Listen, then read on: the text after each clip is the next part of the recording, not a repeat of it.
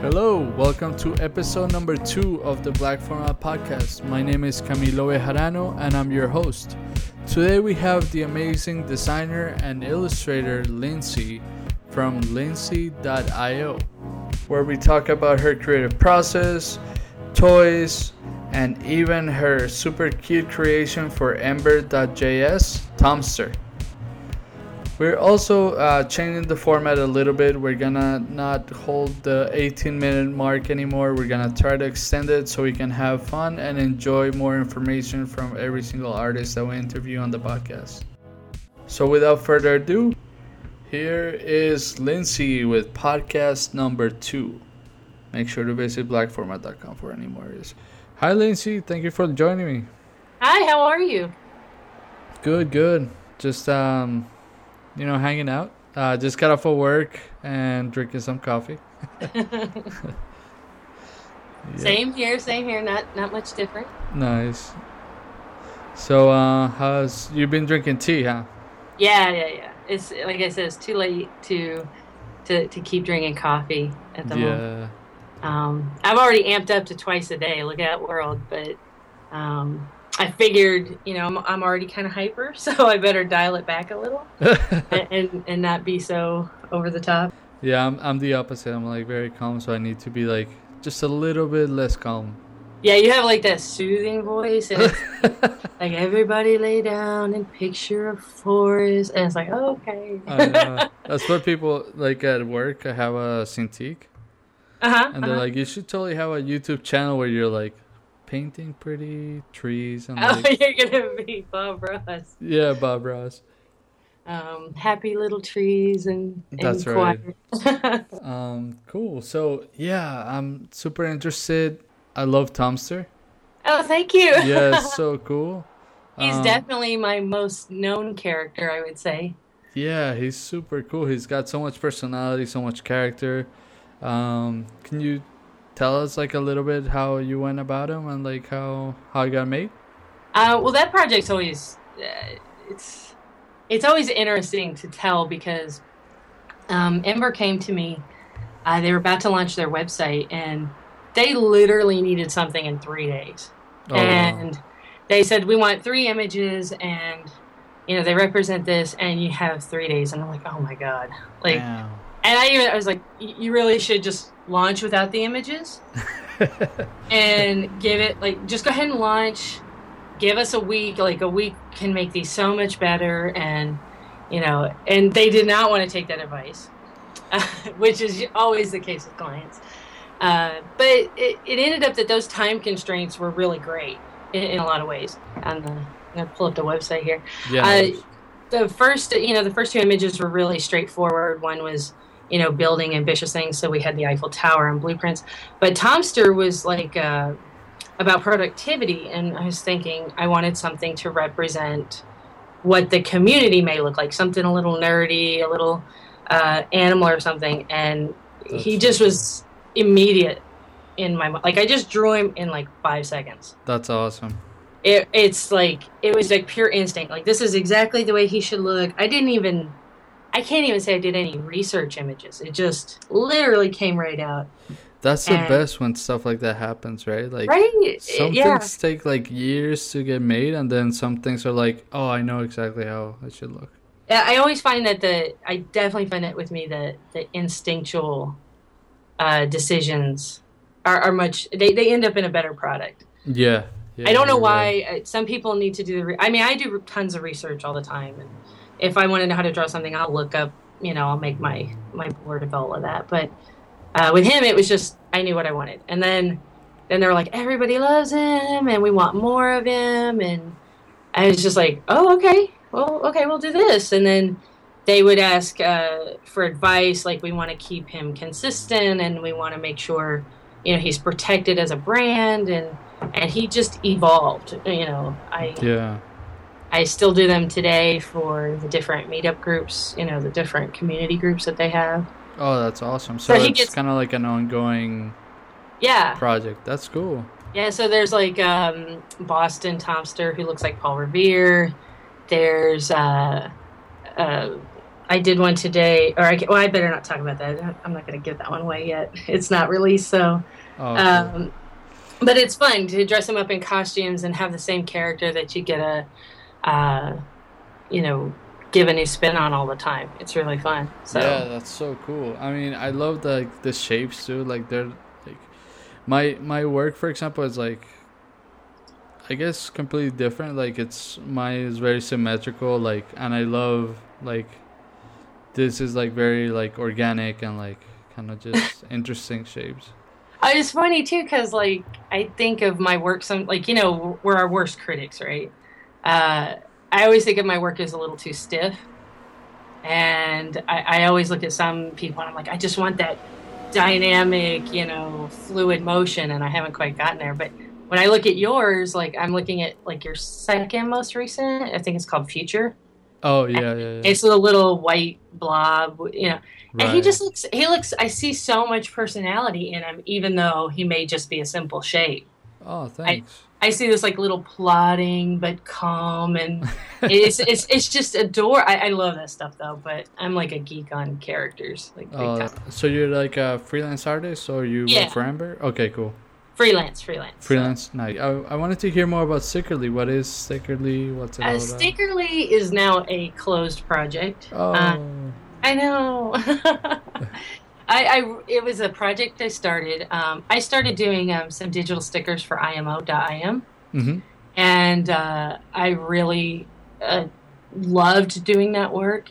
And I'd have people come to me that wanted stickers, and I thought, well, I think that there could be a market here for app developers who want to get an app going, a messaging app or something, and they need stickers, but I mean, it's pretty expensive to commission a single set of stickers. Absolutely. So I thought I was going to do like a kind of stock resource of them. Mm-hmm. And, we got it up, we got it going. I created 3 sets, and we didn't quite get any traction. I didn't do enough validation. So I definitely think I had a product market fit problem, where I was targeting the wrong market and pricing it too expensive for the market that probably wanted it. And we had a death in the family. So that kind of just changed everything. And so for the moment, we closed it down. We said, we're not sure what to do with this, and we just need to focus on freelancing right now. So yeah, that was kind of how that turned out, which is, it's a bummer. Like, I'd love to do that full time and make those little characters, but no, but that happens. I mean, I had, so many things that I start up and then just they don't work out. Like, I had, so when iPads first came out, I was like, oh, this is awesome. I can make sleeves and like do all these things with iPads, and right. Like I tried doing that for a while. It didn't really work out. And then I also had I bought a Geekly printer, or Geekly, however you want to say it. Printer. What kind of printer does it? It's an Epson, like a high quality Epson printer. Oh, Glycee or something. Glycee, right? Yeah. I don't know how to say it either. I think everybody just says whatever. But yeah, so I was like, I have a bunch of friends that need prints, so I started, like, I put up a store and sell their prints and stuff like that. But it got to a point where I was like printing like an entire day and like shipping stuff out, and it was just like, I'm making like $1. The fulfillment. Yeah, right. The fulfillment's incredible. Like, it takes so much time, and I think I saw that on like a behind the scenes of a successful Kickstarter campaign. Yeah. And they had to like ship all of the rewards out, and they had their garage full of all the products and like 3 extra rooms and like brimming. So I can only imagine, running a full operation. Yeah. I mean, I did that with Kickstarter. That's kind of where I started with toys. Yeah. I mean, it was a separate. So like, yeah, I had a like iPad sleeve company. I started a screen printing studio. Well, numerous things. Can you screen print? Yeah, that's how I got started into like design and illustration and stuff. Oh, that's awesome! I always want to learn a more hands-on trade.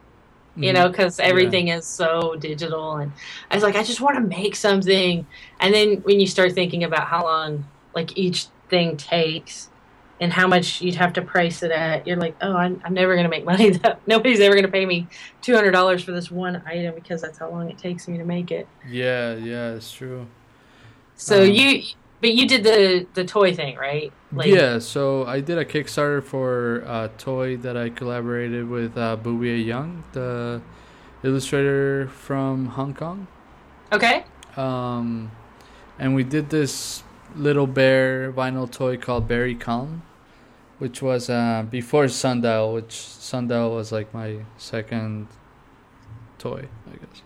Oh, I didn't know you had one before that. Yeah, it was like a collaboration between me and her. Okay. And it was a Kickstarter, and the same thing happened with Fulfillment. It was, you know, like, fortunately we got completely backed, and then when it came down to like shipment, it was like I had a whole room full of this like little bears, and I was like, oh man. And what's it called? Berry? It's Berry. Yeah, it's BEARYCALM.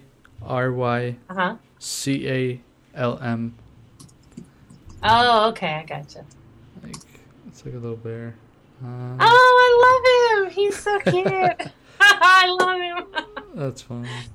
He is. He's adorable. So you made these. See, there's something I didn't know about. Yeah, that's kind of how I started. But I did not know about this one. Oh, okay, yeah. So was this more your design or her design, or how did that work, that process between you two?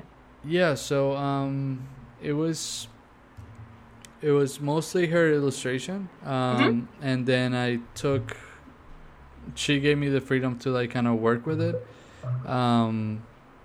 So it was like a collaboration. Like I made the whole world, which was like, the whole concept was that this guy was like a organic looking bubbly kind of character that lived in this geometric world, so he felt like he didn't really belong maybe, but you know, it was just fun. It was like a small project, and it was just a little bit of like getting my feet wet with toys and getting started with designer toys. So, but did you know what designer toys were before that? Like, had you been collecting them, or? Oh, absolutely. So, let me think. I think the first time I saw a designer toy was, Kid Robot made these toys for the Gorillaz, the band. This was in 2005 or so. But they did the first version of the Gorillaz toys. And I saw them and I was like, this is amazing, because I mean, everything that you see in toys, like you just went to Toys R Us and stuff, and like right. And for me, music is a huge part of my life, so having a band which was characters, which also became toys, was just like, wow, I gotta do that. I gotta figured out how to do, and that's what got me into like illustration and art, because at that time I was in college, and I wasn't sure what I was doing. I was going for graphic design, but I ended up dropping out, and you know, I was just kind of like a little bit lost, and then I'm like, man, I just gotta start drawing, and things kind of started happening from there. So that's So the Gorillaz. That's my first introduction to designer toys. I feel like it's. I mean, I'm a little jaded on some of the current market. I feel like they're just pop culture toys. You know. Without naming names, you know, like they literally just produce every character in every movie ever. I know. And without any interesting variation. It's almost like, you know, they're not making commentary on, which is what I think designer toys really are, is making a commentary on something. Absolutely. You know? I mean, I think one thing that was really attractive to me was that it was another medium for like expression. Like I felt like, you know, everybody does prints, everybody does paintings, everybody does sculptures, but creating limited editions of like these little plastic toys that are usually, well, like toys, just saying toys is like connotation for like a younger audience, but just making them for like a little bit more adult and like edgy and like, I don't know, that's what I was like very I just became very interested in that and like kind of went with that. Yeah, exactly. I think that's it. One of the things like we talked about briefly in chat was like I took Paul Budnitz, who started Kid Robot, has a course on Skillshare. And yeah, you were telling me. One of the things he addresses is the difference between a toy and a designer toy or a toy for an adult. And he talks about that juxtaposition, that combination of ideas. Mm-hmm. Whereas, you know, like a toy for a kid is just a pink teddy bear. It's just something simple. But when you're making toys for adults, you need to have that twist, that little, you know, quirk that make them playful to the mind, I guess. Because you know, that's his thing, and I think that's where those new toys that just, you know, do pop culture, you know, characters are failing, because it is literally just, you know, a translation of that into vinyl, which is great. I mean, I'm not knocking those. A lot of people love them. Yeah, no, for sure, definitely. But it's a place, and it is fun. Right? It is fun to see your favorite character kind of in a tangible form, right, you know, that you weren't able to get before. But that's where like those, you know, aren't as appealing, and I don't get to see as many independent artist creations anymore. Yeah, it has become a lot, and honestly, myself, I've been kind of pulled away from it. Like, not pulled away, but just kind of like I got a little bit disinterested in the culture just the last few years. Why is that? I think, you know, I mean, one of the reasons was that my shelf was just completely full of toys, and I was like, I'm spending too much money on this stuff. But the other reason was that I was just going to the stores and finding the same thing over and over and over, and like nothing. To me, like, I was always looking for like the different looking, kind of edgy characters, you know, so. Right, the discovery, or, you know, like the yeah. I think that's why my collection has kind of like I probably only even have a handful of actual designer toys. I love them; they're great. But you know, now my collection's migrating toward Japanese figures. Oh, that's cool. They're so the Japanese market. I love anything Asian. Like they're just so brilliant in the way they do things, you know, especially the Koreans and the Japanese. Their way of thinking about things is just incredibly, and their level of craft is amazing too, like compared to like places like Japanese, especially, like their stuff is like on point, like it's so good. Well, I buy these they're called Nindoroids. It's made by Good Smile. Oh, cool. They're basically little chibi forms of anime characters, and they're so fascinating. One, but to stay on point, was their paint jobs are impeccable. I mean, you almost never find a flaw. You don't find overlapping paint or, you know, goofy faces. Like, they're literally perfect. Yeah, that's just, it's so impeccable. I know. But what's special about these is you actually can take apart their head and change their faces. Oh, really? And you can take off their arms. You can take their mismatched bodies, and you make all of these poses. That's so cool.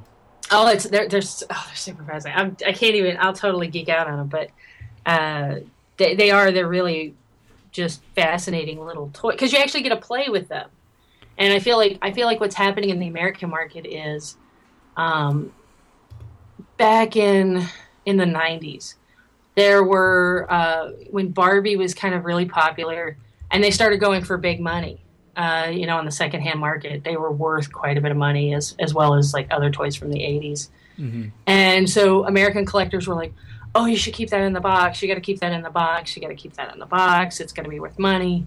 And I'm seeing that even today. Like I started my collection up again with Monster High dolls because they look all super designery to me. And you know, a lot of the adult collectors keep them mint in box. And again, not knocking anybody if that's your thing, but you know, for me, I take everything out of the box. I want to play with it. I want to handle it. I want to see the craftsmanship, the design. I want it on my desk, and you know, that's the beauty of why I like Nendoroids, is because I can actually play with them. They're not just a figure on a shelf. Right. But one thing I found that's kind of fun is with Nendoroids and some of the Japanese figures, there's a community of toy photography.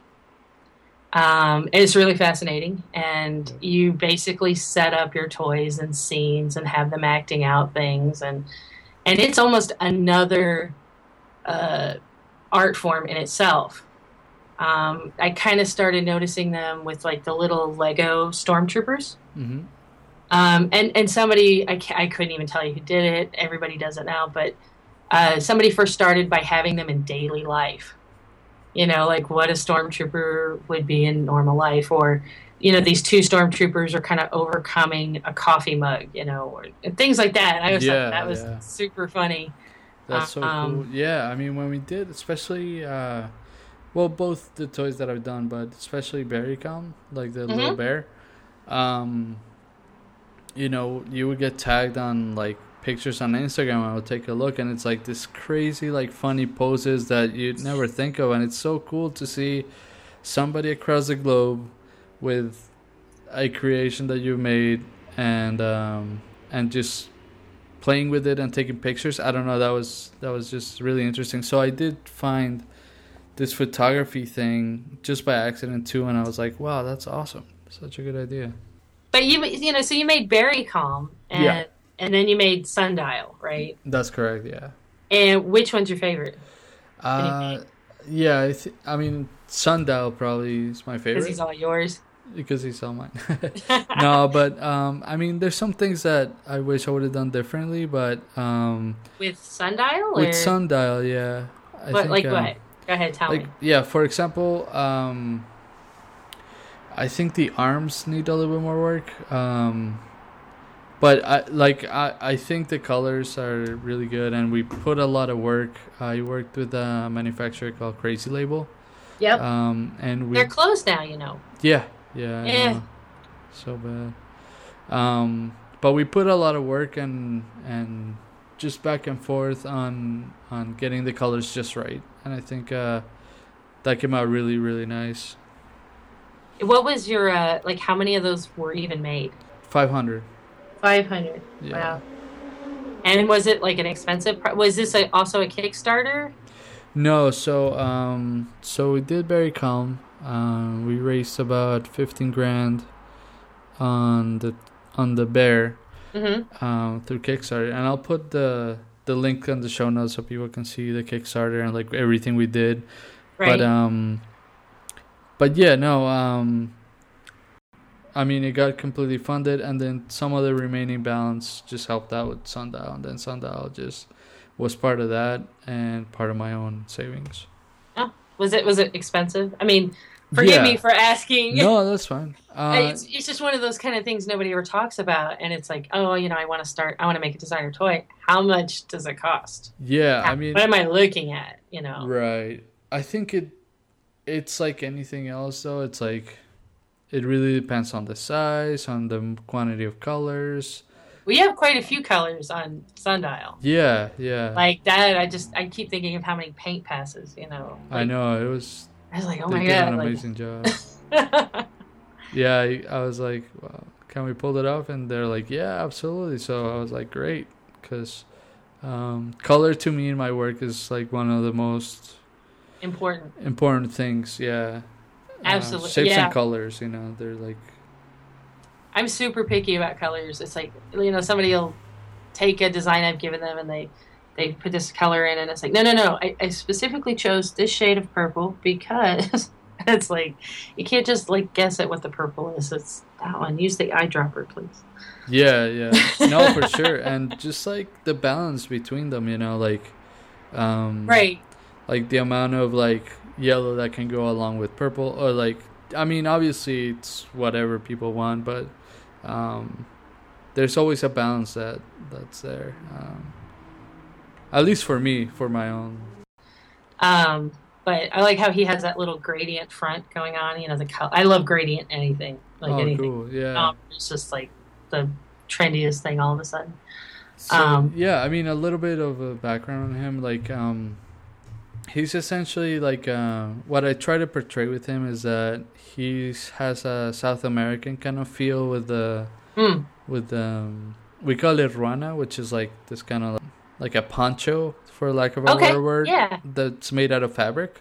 Mm-hmm. So I wanted to do that kind of interpretation of him being the sun and the rays kind of coming down, because I just wanted to kind of communicate like happiness, something that like if you see it in your home, like it just makes you happy and like it's bright and everything like that. So that's kind of like the idea about the gradient and just having that South American feel, but also being a little bit of like pop culture-y, like maybe American kind of thing, like because I'm like half and half, half South American, half American.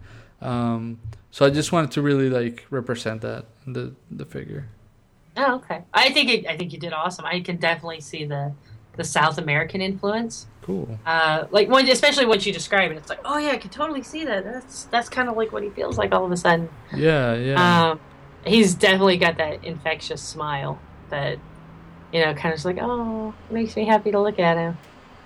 Yeah, for sure. I mean, the colors were, a huge task, and also getting the shape of the face was a very tricky process, and just it's interesting because most of these companies that we've been all know about are in China, Hong Kong, Japan, and communication with them and like style guides and everything's a little bit challenging. Okay, so this was actually manufactured in China? Yeah, so this one was manufactured in China. Crazy Label is from Hong Kong, but the manufacturer is in China. Right. Yeah, so yeah, just that whole process is super interesting. You have to be very detailed and very like every little speck you gotta like. I heard that like if you don't detail something out, they kind of guess. Yeah. What they think. They'll just keep moving. Like they don't say, "Oh, they didn't tell us this. We'll go back and ask." They just fill in the gaps. Right. I mean, I ended up like using PMS Pantone color guide to like just say like every single color is this bad, because before with the bear we had a lot of issues with just the painting and stuff like that. We had to send back a bunch and then we got some back, so it was like a lot of like back and forth, which gets really expensive because you're dealing with shipping stuff across the globe, and it's like it just gets expensive. And that's one of the things, going back to what we were talking about before with Kickstarter, that shipping all these items everywhere in the world gets so expensive. Well, that's all the time we have. Thank you, Lindsay, so much for joining us today. It was super amazing and inspiring talking to you about your creative process, toys. So, make sure to check us out at blackformat.com, where you'll find more information and also the notes and links that we discussed in this podcast. See you guys next time. Bye.